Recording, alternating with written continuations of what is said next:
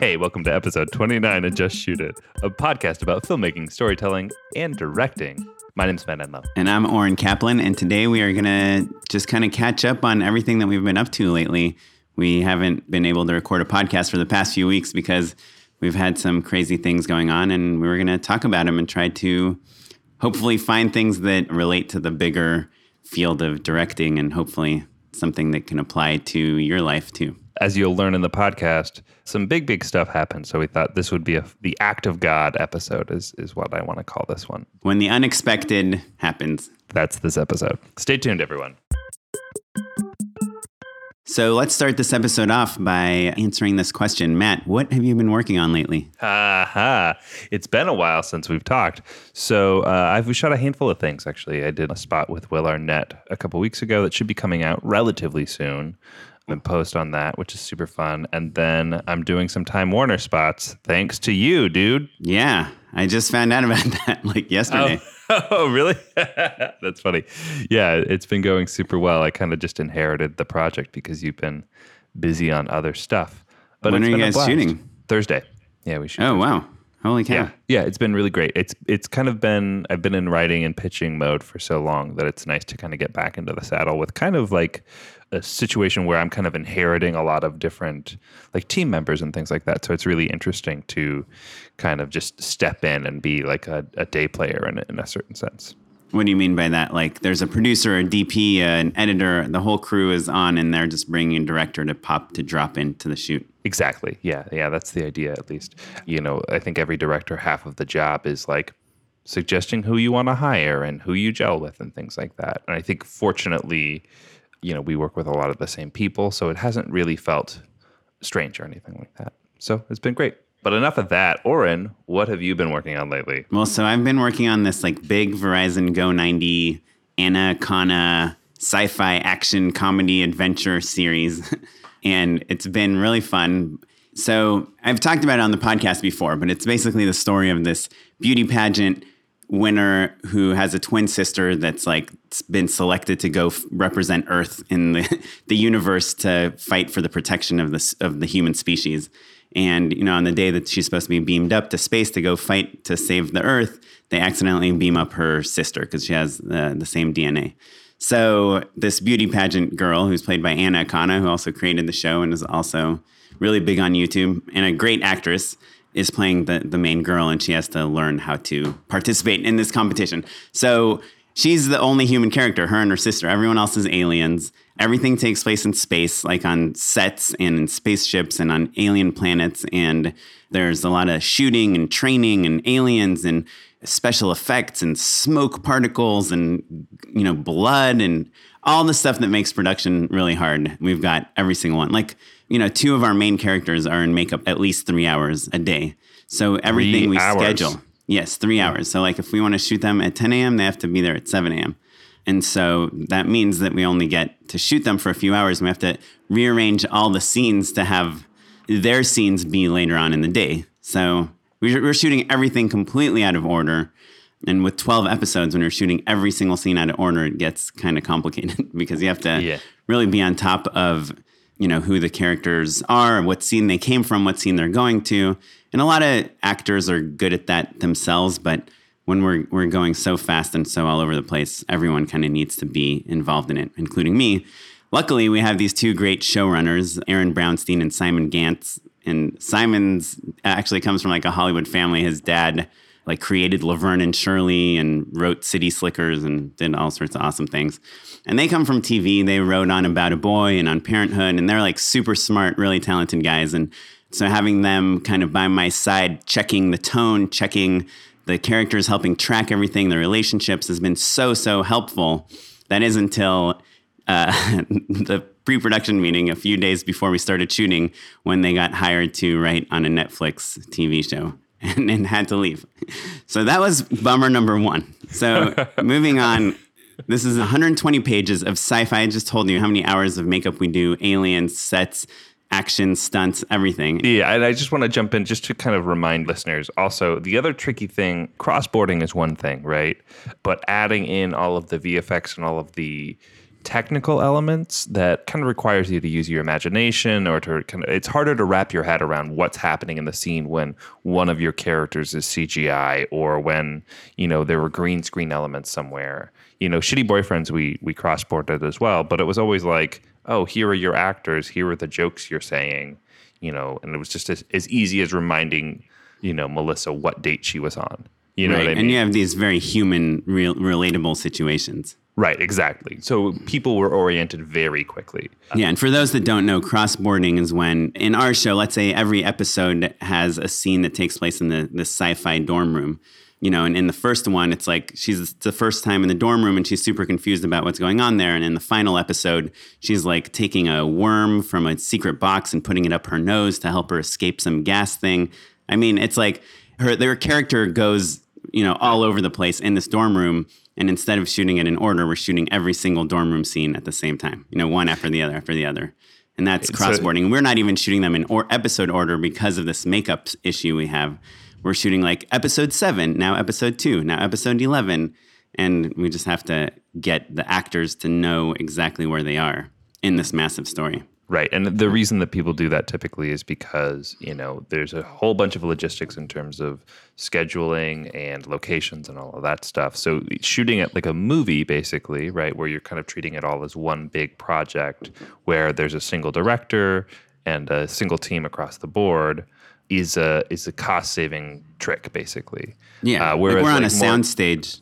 Right. And so our dorm room set, when we're done shooting it, they're tearing it down and they're building a different set in its place. So we need to shoot all the dorm room stuff at once, So anyway, back to Miss Earth, the show that I'm directing, which, by the way, Miss Earth, the pageant, they wouldn't let us clear the name. So now the show is called Miss 2059. So not only do we have all these complications, usually, I guess the minimum number of days that I thought we needed to film this was 30. I was like, we might be able to squeeze it out in 30. To make a long story short, they gave me 18 days. They gave me 3 weeks pretty much, so I begged them to let us shoot 6 days a week, which nobody wants to do because by the 6th day, everyone's exhausted and dying and everything. And so kind of the solution we came up with is 6 days on, 2 days off. Because, we have union actors and we're going by union rules, more or less, we tried to... the last person that leaves set needs to have at least 10 hours before they're back in set. Is that true? I always think of it as I hear 12 hour turnaround, but I know a makeup artist.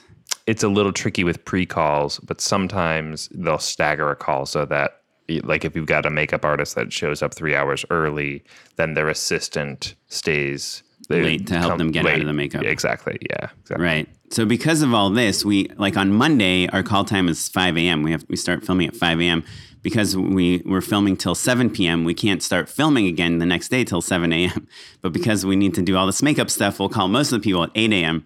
Anyway, because of that, the call time, which is the time that you're supposed to get to set, keeps moving by an hour or two every single day. So if we start on Monday at 5 a.m., by Saturday, our call time is 11 a.m., which means we're finishing at 1 a.m., which means if we only had 1 day off, you're supposed to have 24 hours off on your day off. We would only get 18 hours off. So we have to have 2 days off. Anyway, so 6 days on, 2 days off, 6 days on, 2 days off, 6 days on. That's our schedule, 18 days. And that's pretty brutal also because you have to remember that if you're shooting so late on that last day, that means that your first day off is really mostly just recuperating from that 6-day, 14-hour-a-day week, Yeah. I mean, even shooting one 14-hour day is exhausting, but doing it 6 times in a row is maddening, right?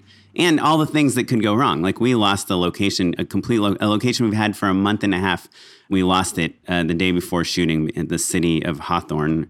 By the way, don't shoot in Hawthorne. They pulled our permit the day before the shoot. It was a Friday, by the way, which means you can't know. All the offices are closed on Saturday. We're supposed to shoot there on Saturday. So we're shooting for 6 days. I've lost my showrunners, right, because they're on this other show, which is kind of a bummer. But whatever, we're making it through. Great actors like Anna, who had never worked with before, is so knows every single line. She knows all the other actors' lines by heart. She's amazing, does do all her own stunts. All the other actors are really great and funny and have good energy, even though they're under tons and tons of makeup. Anyway, so we somehow make it through our first 6 days. We wrap at 1 a.m. or whatever. I go home, get into bed at 2 a.m. next to my wife. And at 5 a.m., I hear a thud. And I thought my wife had like fallen off in the bed or something. And she's like, Oren, I think my water broke. So this is February 21st. My wife is pregnant due March 21st, an entire month later. And I'm like, no, I think that only happens in movies. Like people's water doesn't really break. That's what I've heard. Anyway, we call the doctor. She's like, come in. To make a long story short, about 18 hours later, I have a baby. Mind you, this is between days 6 and 7 of this massive shoot, right? So we have a baby on like Sunday morning at 1 a.m, and I have to be in Malibu at 5 a.m. the next morning. This is our first kid. It's not like I have like a million kids or anything. And so we have this baby. We learn how to take care of a baby. Babies 2, 3, 4, 5, they're no big deal. Well, I imagine you kind of know what's going on with your second baby. Me, I'm like, don't know what labor's like, delivery, like all that stuff. Like it's all totally brand new. Diapers, and blood, like nursing and like jaundice, all these different chemical levels in your system and tests. And anyway, we sleep literally the entire weekend. I might have slept for 30 minutes at the most. I have to be at 5 a.m. in Malibu. So somehow we make it through that. I get to Malibu at 5 a.m. where it's like 30 degrees, by the way, at 5 a.m. and like 90 degrees by 8 a.m. It's like an insane temperature shift. Let me pause you there because I have so many questions. This is kind of really the first time we've talked since all of this stuff has happened. And it doesn't end here, by the way. Yeah, which is why I'm jumping in. So this whole time you've known that your wife is pregnant, right? Did you ever have a conversation with anyone like, hey, what's going to happen if she goes into labor while we're shooting? Like, was there a contingency? Did you have conversations with your producers? Tell me about that a little bit. Yeah, so we had this plan. So I'm freaking out, right? My wife's due March 21st. You never know when a baby's going to come. We're set to shoot till March 7th, which is 2 weeks before March 21st. I'm like, I don't know, 2 weeks, 30 weeks. Okay, I think that's a safe buffer. I don't know, not that many, that's around when you're supposed to have a baby. And first babies usually come late and this whole thing. Anyway, but just in case I can't make it, the number 2 person, the next person to step in and direct is the showrunner, which is why it's so relevant that they got another job like the week before we started shooting and had to jump off the show because they're the only other people that kind of were as involved creatively as me. So if not the showrunner, we can get the DP and we can get the producer who was really involved creatively, and we can cobble together a team. But again, this is like, it's not like a situation where you are kind of shooting a 2-shot and 2 close-ups. It's like aliens and makeup, like hours and hours and hours of time spent with the art department figuring out what every prop does and how we're going to use it, what every stunt is and how we're going to do it, what cameras we have, like lenses, shots, equipment. It's like you have to reteach these people like overnight exactly what our plan was. And on a project this size, usually there aren't that many people that have the entire plan in their head. I'm not saying that it's a great thing. Maybe I should have probably communicated the plan to other people better, but you only have so much time. Anyway, so the backup, there was no backup. I mean, the backup was to get like the DP and the producer to somehow direct the show, which, the producer is a director in her own right, and the DP is like super smart and has directed stuff before, but they have so much of their own stuff to deal with too. Right. So anyway, there was no real backup plan, and so I was just as unlucky as I was that my baby came 4 weeks early. I was also lucky that she happened to come on my 2 days off, like literally the night of my last day on. So anyway, I have this baby. I'm shooting in Malibu. These like crazy scenes where people are fighting monsters like in the forest. And, the sun and like all the hard stuff about shooting in forests. Like the nearest porta potty is like a 20-minute walk and it's like 1,000 degrees in it, because the sun's beating down on it. And like literally we have our actresses like peeing in bushes because there's no time for them to get back there. Peeing in bushes, I feel like, is a great bonding experience for people. Do you know what I mean? Well, especially actresses. I mean, I feel like the guy, I don't know if I mentioned this in the premise of the show, but the show is also 98% female. There's only one male character, really, in the show, and a bunch of male extras. But so It's all actresses, which, I was actually thinking about it. Like, if you have, like, more actresses, this might be a sexist thing to say. I don't think it is, but you'll tell me.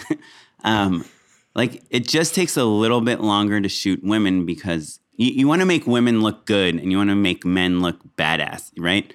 And like a man's wrinkles and hard shadows and hard light on a man, they might not look beautiful or soft, but they can look hard, With the woman, you want kind of big, soft light. So it's like, it's a little bit more work and finesse to make a woman look pretty, with lighting than it is to make a man look like cool. Sure. I mean, So- maybe another way of thinking of it is like with either gender, right? Like flattering lighting, like soft, even nuanced lighting is going to take longer. Like The Godfather, right? Like they just shot everybody from top lights and everyone had terrible shadows under their eyes. And that was a super cool choice, right? And also makeup is a lot longer, and hair and makeup is always a thing. Especially, it sounds like your looks are always consistent across your characters. It's not like people are trying a different hairstyle every day or something. Oh, but they that are can be not a thing. consistent. Oh, It's like really? all our characters' hair and uniforms and everything morph across the season. So, like Anna, the main girl, she's like a beauty pageant queen. So at first her hair is like really big and curly and like kind of full of volume. And then on the ship, she's slowly becoming more of a badass. She's like braiding her hair. It's always to the side. And that's the other thing with women with anyone with long hair, like if it's not parted down the middle, if it's like going down one side, you have to kind of plan your master shots and your coverage around what side of their face is more covered with hair, even your lighting, because shadow, you don't want to shadow their faces with their hair. So if they have a bunch of hair on the right side of their face, you'd rather, place them in the right side of frame in your master shot so that the light is coming, so you can see their face. All these crazy things. Luckily, Anna and Nikki Suhu, who's playing her sister, have their hairs on like the opposite sides of each other. So we can kind of frame them like that. But you know exactly where to put them in the frame, like which side, because of that. So anyway, shooting, right? Another 6-day block, 2 days in Malibu, 4 days on the stage, just again, nonstop trying to make every shot and every day. And then freaking on the end of the second week, my uncle passes away. And he's only 56. I mean, he's been sick for a while and kind of knew it was coming, but no one really believed it really would come because I don't know. It was really sad. I was like really close to him. There were only 4 people like spoke at his funeral, and I was one of them. I had to write a eulogy for him like while I was on set trying to shoot this and figuring out how my wife is gonna, like me while I'm not like helping her raise a 1-week-old baby. Anyway, so my second weekend, so I don't know, it's like bad luck, but worked out. Like my second time off was coincided with the funeral. So I kind of worked. So I haven't missed a shoot day yet, but it obviously changes. And it's like, I mean, I don't know. It's like, I'm like laughing because it's so insane how emotionally weird it is. But I'm literally like, they're like, okay, Oren, you got like 5 minutes before the sun goes over the mountain in Malibu. And I get a call from my brother and he's like, do you want to FaceTime with Uncle David? This is probably the last time you'll ever be able to talk to him. Call me right now. He's like, they're removing the ventilator in like 20 minutes. So I'm like, tell the AD, I was like, I know we only have 5 minutes, but just give me 3 minutes. Just going to go around like behind this bush and like have a few tears with my uncle, tell him like what he's meant to me in my life, and then come back and be like, okay, guys, let's go over there. No, that doesn't look good. Cool. Like, what? Who so put this keep your in? energy up and let's try this one. Is awesome. Ooh, can I have some of the peanut butter celery snack? Yeah, so it's just like a really weird, sad, happy week, And so anyway, the funeral was yesterday. Today I got a few minutes with my daughter and to fix a bunch of things that are messed up at my house.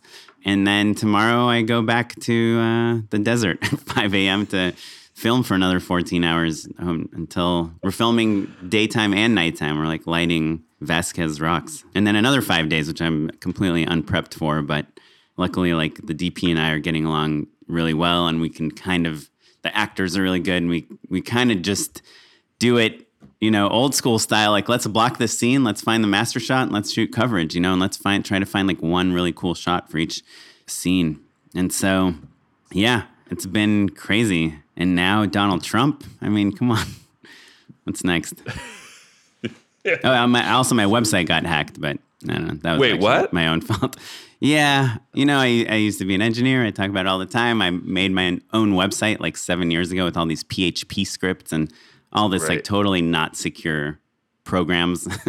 And I don't know, my entire site got hacked and like my web server provider like shut down my account and a whole other mess. But anyway, Yeah, so there's a ton of stuff to unpack there, right? There's no redundancy with directors, right? There's only one of us.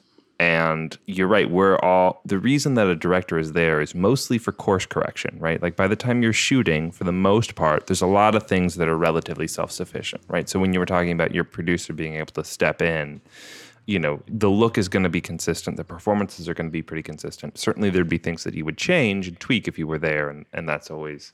I mean, I guess I would argue it depends how complicated the project is. Like an OK Go video would probably be hard to like replace the director halfway through, because they have such a specific vision. Oh no, the camera's supposed to be at this angle for this shot to work and this angle for this shot to work. And you can't just be like, oh, we'll just do it. Someone else will just step in and direct, Right. A drama or like a rom-com or something like that, where it's like anyone can read a scene and be like, oh yeah, I get this.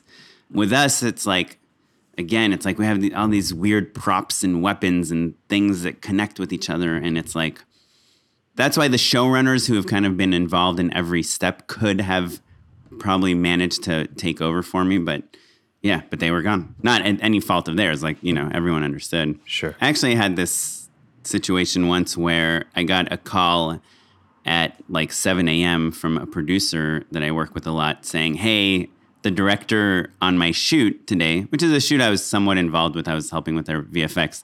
He got a kidney stone and he like literally can't stand up or function on set anymore. Do you mind coming over? We have like the whole crew here. Do you mind just coming and directing this commercial? And I came and, there were storyboards and there was a client and we just kind of shot the boards. And I would say it came out pretty crappy. And I'm sure a big part of it is because I had never really been invested. Not only that, you also have this like ticket out of saying like, oh, well, it's not my fault that it's bad because I just like stepped in to cover for someone. Right. Like they're the ones that set it all up. So you're kind of removing anyone responsible from a project. And, when you're making movies or commercials or whatever, if no one feels responsible, then it's not going to be good, Yeah.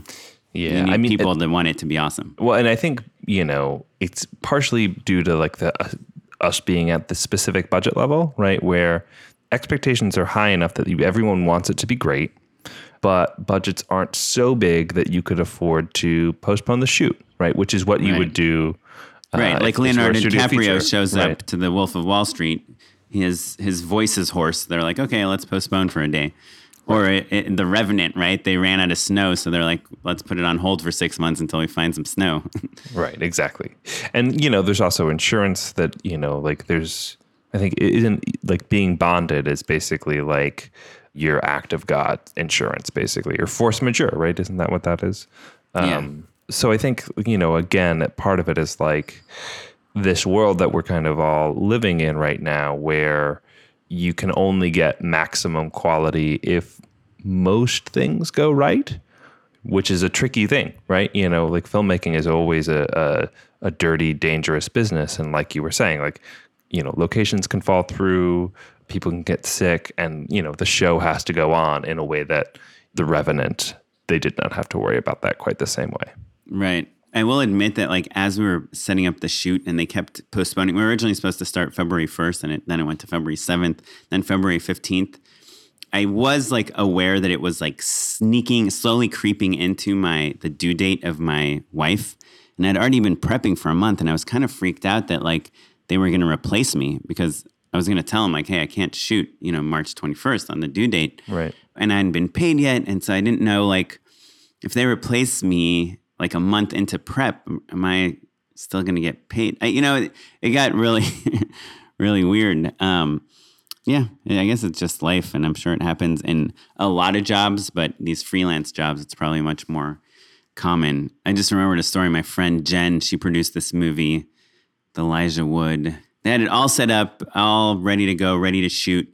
On the way to frickin' the first day of shooting, the director gets a phone call. Her sister just died in a car accident. And her sister was like her best friend and roommate or whatever. It was just like insane. So they had to replace the director on day one of the shoot. And then the movie went to Sundance. So I guess whoever the replacement was ended up doing a pretty good job. That is incredible. Yeah, well, you're really put to the test, right? Like we're all kind of in this because we love it and it's never been easy. But I think everyone kind of gets pushed to that limit of like, what is the deciding factor in when you have to say, hey, you know what, I can't do this anymore. This isn't what I want to do. And certainly I've watched plenty of friends who've kind of decided like, oh, you know, the rejection is hard, or like getting started is too much. And so I think it's really interesting to just kind of see how it goes, right? Because you hear your stories about like people who are making The Revenant or something like that, and how, you know, I wonder like if I'd be like, well, maybe we should stop. Right. Well, so keeping it on the same subject, but changing the angle a little bit, what's your policy about people bringing their personal stuff to set? I know like one of the most annoyed I've ever been was when this actress was on set. Shoot, she might listen to this podcast. Anyway, it was years ago. She probably would agree with me. But we were like running behind as usual, like 2 hours behind. We're trying to shoot these scenes. And she was like, I'm sorry, I can't shoot right now. And I was like, why? She's like, you'll know how long ago this was in this next sentence. But she's like, my MySpace account got hacked. And now it's like, whoever hacked it is sending messages to all these people. And I'm getting all these emails saying that like, why am I sending them like, you know, porn site links? And so I need to fix this. I have to fix this right now. And I was like, are you insane? First of all, you shouldn't have clicked on whatever you clicked on. Okay. For starters, it's your fault that you got hacked. But second of all, like you're on a job and there's like 50 people waiting for you to come act, you know, I'm sorry, like deal with that tonight. And actually even on this shoot, I had like an extra, I was supposed to have these two guys play these like military guard type guys.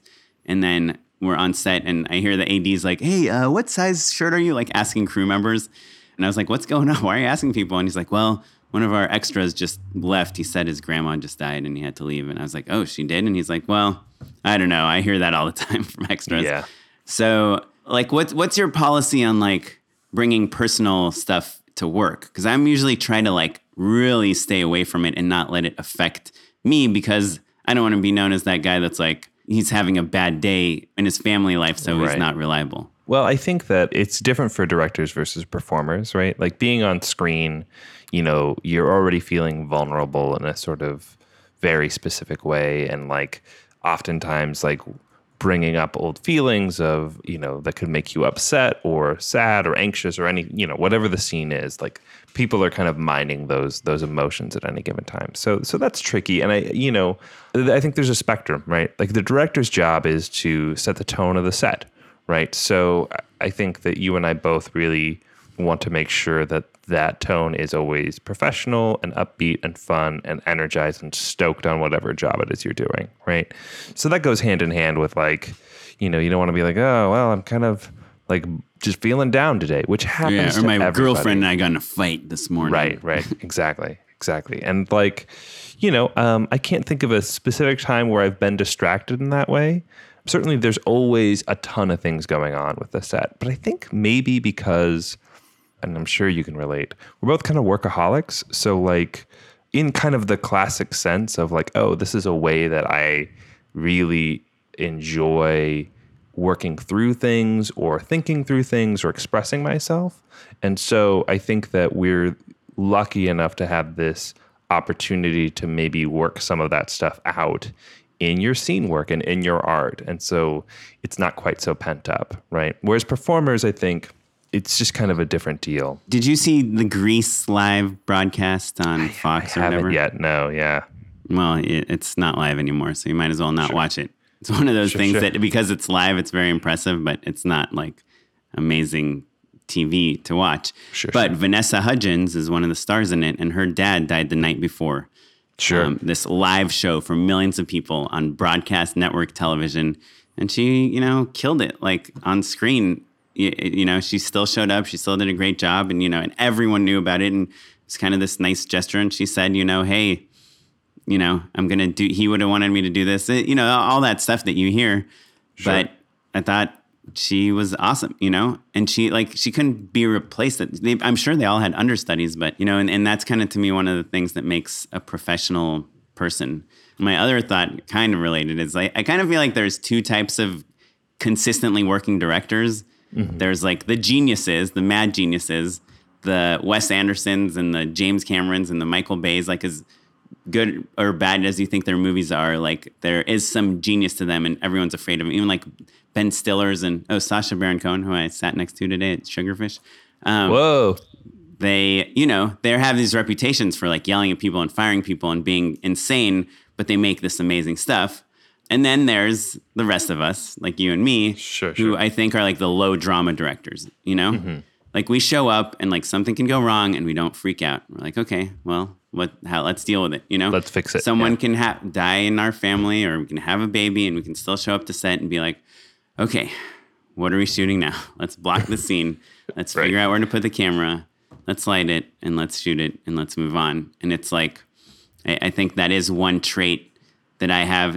Obviously I'd rather be that genius crazy director that's yelling at people all the time and making amazing stuff.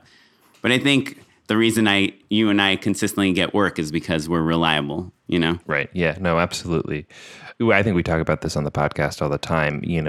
There's the question of knowing when to throw a tantrum and when to stick to your guns and when to say, no, it has to be better than, the money that we have, or there's all sorts of different tactics that everyone's dealing with to get what they want. And I think that nice guying it is a tactic for sure. And, we talk about it all the time. I really firmly believe that building loyalty and collaborating with people is a way to get the best results out of them.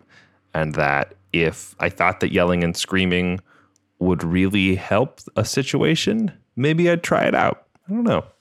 Probably not, because I wouldn't be any good at it. I've came up with a new tactic on this show I'm on right now. Ooh, it seems to be working pretty well. Do tell. You and I think are always more or less nice guys. Even like when I only slept for like half an hour one night and I felt like I was being kind of mean to the AD and a few other people. Like the AD's like, okay, guys, let's go again. I was like, I want another take. It's like, okay, guys, let's roll again. Let's go right away and roll cameras. And I was like, I want another take, but I want to give them direction. Why would I want another take without changing anything? And then later at lunch, I was like, hey, I'm sorry. I was kind of like yelling. He's like, what are you talking about? I was like, I've been kind of grumpy today because I didn't sleep much last night. He's like, oh, I totally didn't notice. You seem normal and nice to me. So I don't know. I think we're kind of known as nice guys. But so my new thing is like whenever I'm given options, like, the costume designer or the art, or the production designer or the DP comes and it's like I'll say like, let's do this kind of like slow dolly that creeps in. And then DP's like, oh, well, I kind of was thinking like, what if we do the steady cam and it whips around here and here? And I'm like, well, you know what? I'll let you win this one. Like, you can have that one. I'll let you win this one. And so I'll like keep like, anytime there's a choice and like I go with whatever they recommend, whether I like it or not. And usually I'll only go with it because I like it also. Sure. I'll like make sure they know that they've won that battle. So that when I want them to just do what I want to do that they don't necessarily like, I'll be like, look, you won all these. Like, let me just win one time. Sure. Well, and I think that's always the point, right? It's like you put your foot down when you really mean it. And if you're screaming all the time, then it's an arms race, right? And you have to figure out what's the real nuclear option, right? But if you're nice all the time and then you have to really put your foot down that one time, then people know it and they know that you mean it. And you can still show people respect and do it in a way that's constructive. And because you've shown them that you're all on the same team and that you're all collaborators together and that you value them, they don't hold it against you. And then you can go work with them again the next day. And it's not a toxic relationship. Yeah. And you can ask them for crazy things like the night before a shoot. And sometimes they'll give them to you, and they know that you realize that it's a crazy request you're asking. Them, right. Right. Oftentimes because that's how you lead. Yeah. The question. Exactly. But yeah, so going back to, we were kind of talking about the different roles that people have. I think there is kind of a tricky double standard that I find myself falling into sometimes where the higher the status of the person is, like, are they the DP? Are they the star of your show? Is it like a big time producer? The easier it is to kind of accommodate them. And like background is always, they're kind of typically in terms of like the pecking order, at the bottom of the barrel, right? That's the brutal truth. And so, they're below the PAs, unfortunately. Right. And even we just had this pretty big background day. We had 50 aliens at the Argyle Club in Hollywood. And at catering, like we had our catering and they had their own catering. Right. Yeah. And I think it was the same food, but I don't know. We might have had like a little more steak and they might have had a little more chicken. But yeah, it's weird. And by the way, I like fell in love with filmmaking through being an extra. So I have like the utmost respect for background performers. Absolutely. It's a hard job for sure. And, it's a job just like anything else. And there are good extras and there are bad background actors. And like the ones that you notice that are like into it and trying and like, you can tell are probably more interested in being a performer proper. And so you try to reward those people, right? Because as long as they're not too forward about anything, like, there are opportunities to give them an upgrade of like giving them a line or two or like featuring them, And so, you're always thinking of ways to positively reinforce the sort of behavior you're looking for on set. But when background has a reason that they need to leave early, it drives me insane. Because the whole point of them being there is to be in the shot. And so my heart always goes out to performers when they've got an audition or something like that. But a couple times I've kind of overheard people trying to maybe like duck out a little bit early or things like that. And I kind of have started. Or they'll be like, what time are we going to finish? Yeah, exactly. And I don't know, dude. I have a policy of like just letting them know like they get to make the decision, but if they want to leave, they're not invited back. The director, make that known to them. Mm-hmm, absolutely. You say that to them, or you tell your AD to say that to them. Oh, no, I'll say it to their face for sure. Like I said, in a polite way. And I always mention that like I'm married to an actor. I understand opportunities are important and precious and there's opportunity cost. And I get it. I don't take it personally at all. So that's kind of why I do it personally. It's because I want to show them respect. You know what I mean? I'm not going to have like someone go do my dirty work, but I've kind of over the years just gotten much firmer with it. Your job is to be here in the frame, period. Mm-hmm.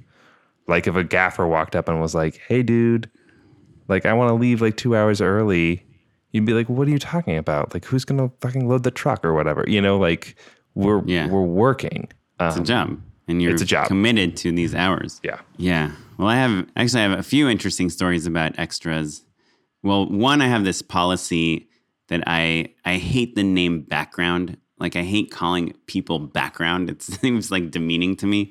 Oh, that's funny. I think of it the other way around, where extras is the demeaning term and that background actors. Both of them, extras, background.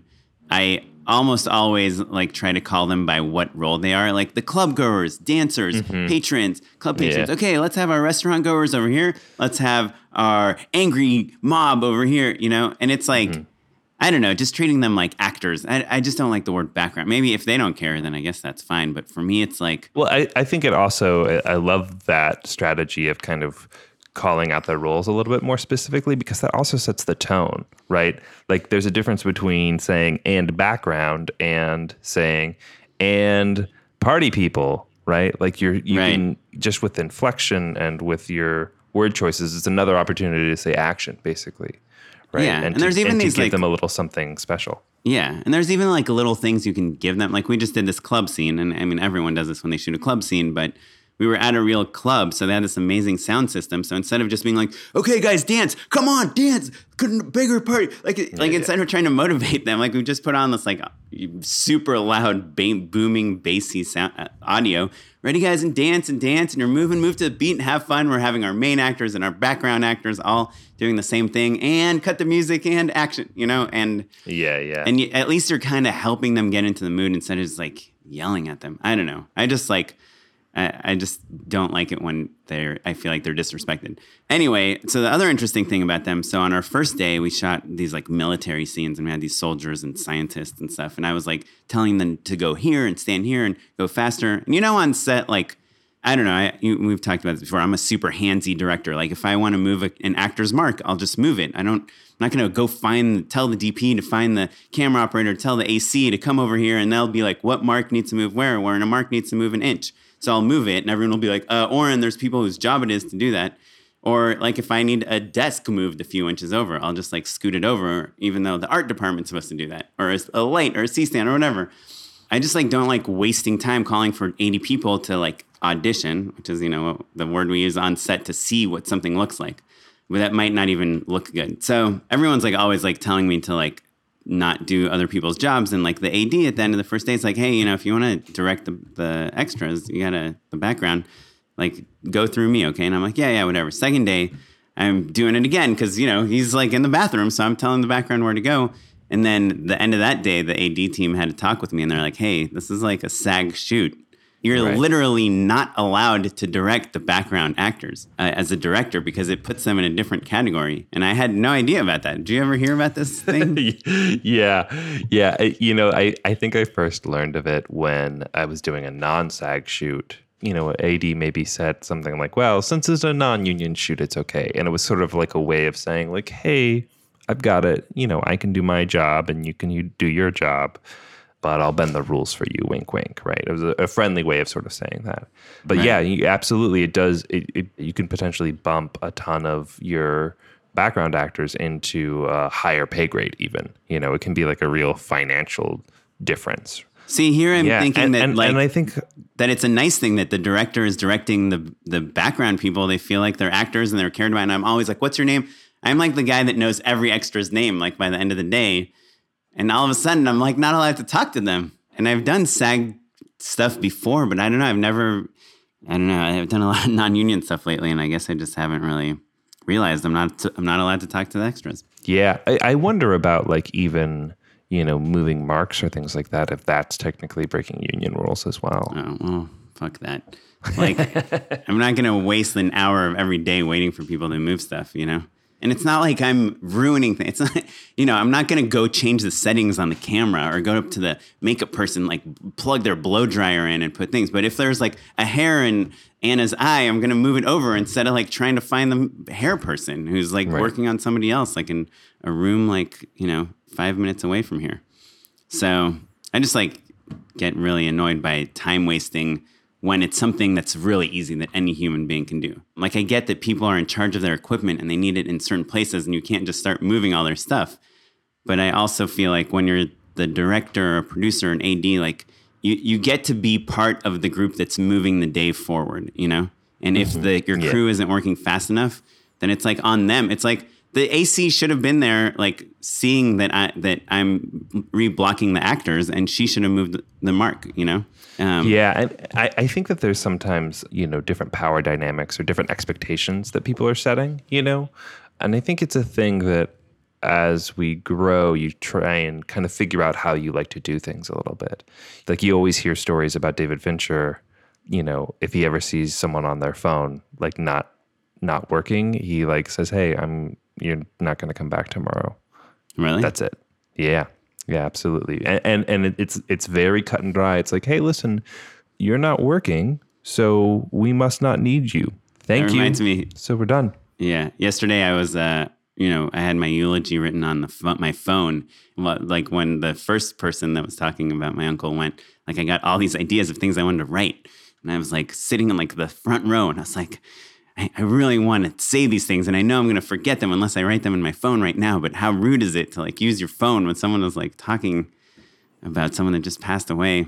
Anyway, I ended up doing it, but I made it very clear when I got up there that I was reading off of my phone.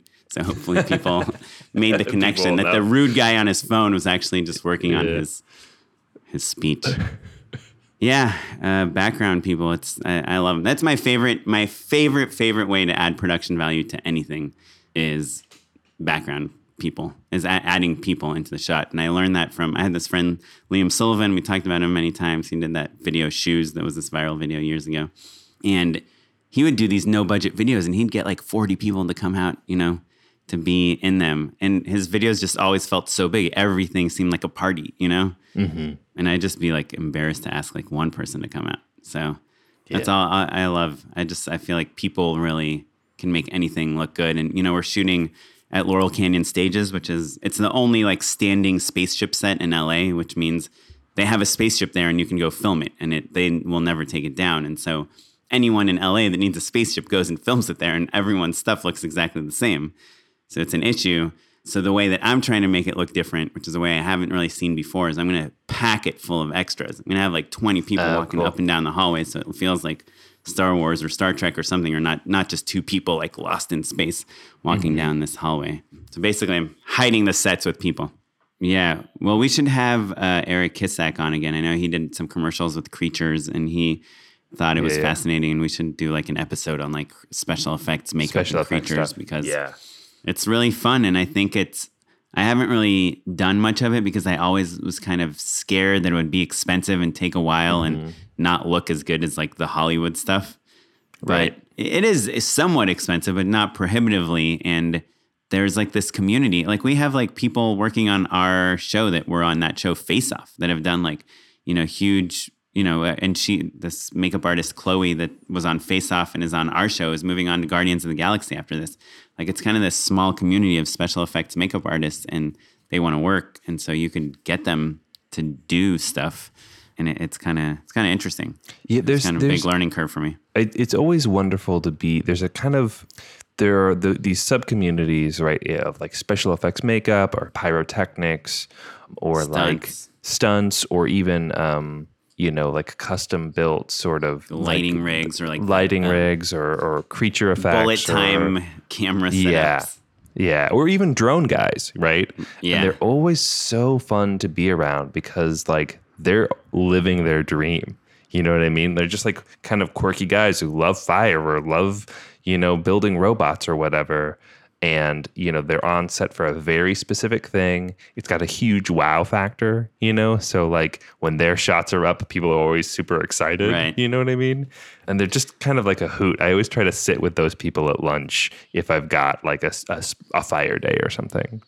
Well, anyway, I can't wait for people to watch this show that I'm directing. I have no idea if it's going to be good or not, but I know that we are having a lot of fun making it, and we're getting really cool shots. And I don't know. So far, I'm like really happy with everything, and I'm surprised by that because usually I'm like really bummed about everything. So I don't know. I'm kind of excited about it. Cool. Well, we all can't wait to see Anna Kana. Yes. And we'll have her on too. She's super awesome. And she's a director in her own right. Well, Oren, like we're all super excited to check out the show. Keep us updated, as I'm sure you will. And we'll stay tuned. In the meantime, unpaid endorsements. Oren, do you have an unpaid endorsement? Yeah, I mean, it's kind of a weird endorsement that just came to me. But, I think like as creatives, and we've talked about this on the show before, a lot of people, including myself, when you move to LA and Hollywood, you kind of like are trying to not be in relationships and not get tied down to anything because you kind of always think of like you have your personal life and your work life, and it's really hard to make it in Hollywood. So you're going to put 100% of your time and effort and energy into work and not worry about girlfriends or boyfriends or marriage or family, like all that stuff, because you look at it as competing with each other. And I read this book years ago. I forget what book it was. It was something about like directing or Hollywood or something. And it talked about how like you can find the right people that support you. It's like so much better to do it, to have a partner, and they're there for you when you're failing, and they're there for you. They're like the first person you call when you get a job or whatever. And it's like, I guess the endorsement is if you are very young and just kind of moving to LA or Hollywood or getting into filmmaking, and you are thinking to yourself, like, I don't know, there's this great scene in Whiplash where Miles Teller tells his girlfriend, he's like, hey, I don't have time to be with you because I'm focusing on my career. It's like everyone kind of has that thought, I think, when they first move here. And if you can just rethink about it, like, hey, I wish I had like my team, whether they're in the industry or not, your like emotional support kind of changes everything. And like, I just had a daughter and I'm having like one of the best shoots of my life at the same time. Like, I guess it's just an endorsement for like being open to like kind of family and relationships and all that stuff, and not look at them as something that's like competing with your career or work.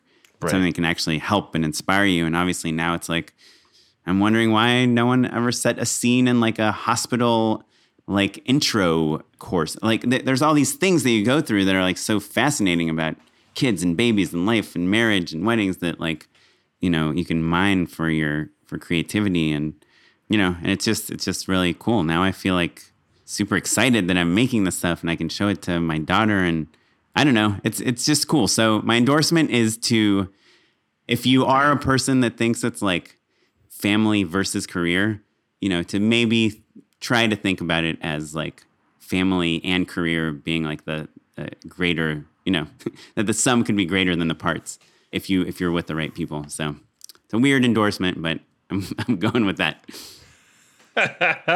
Well, I love that. That's great and perfectly timed, obviously.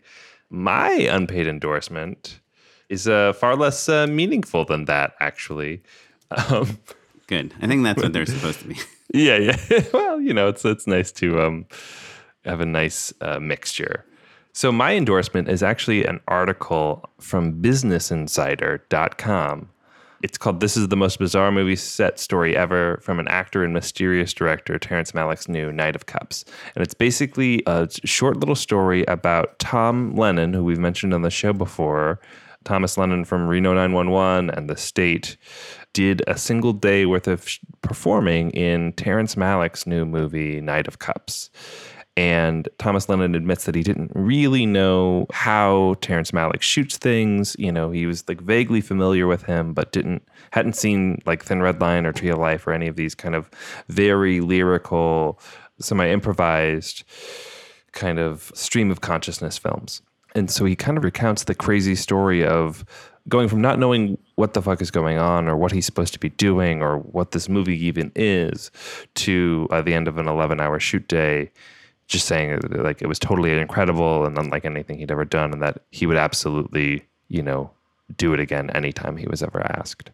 I love it because it's a combination of kind of two different filmmakers that I love equally, basically. Like I think Thomas Lennon is a genius and so is Terrence Malick, and they're kind of combined together into this weird mashup of experiences.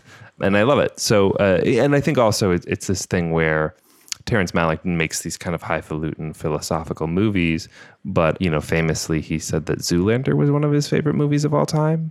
And that no way, seriously? Yeah, he quotes it to his friends all the time.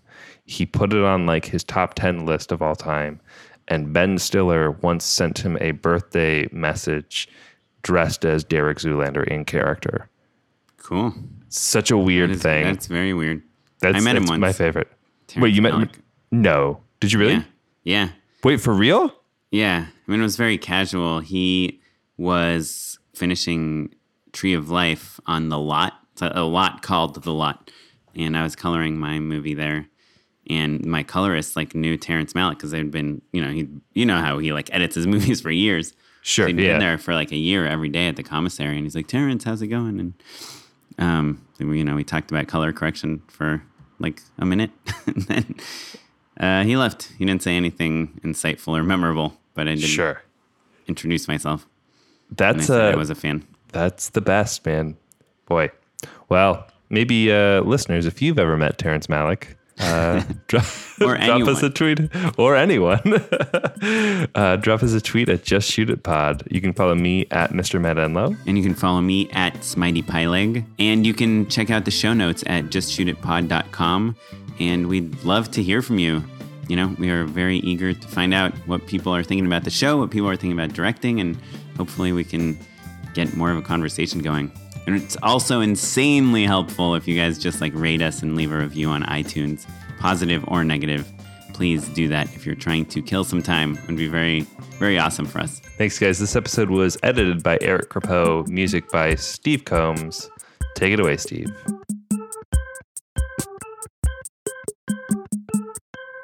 Cool. All right. I'm on like flan. Like flan? Like flan? Like flan. And no, it's like flan, I guess. You're right. Cool. I love flan. It's good stuff.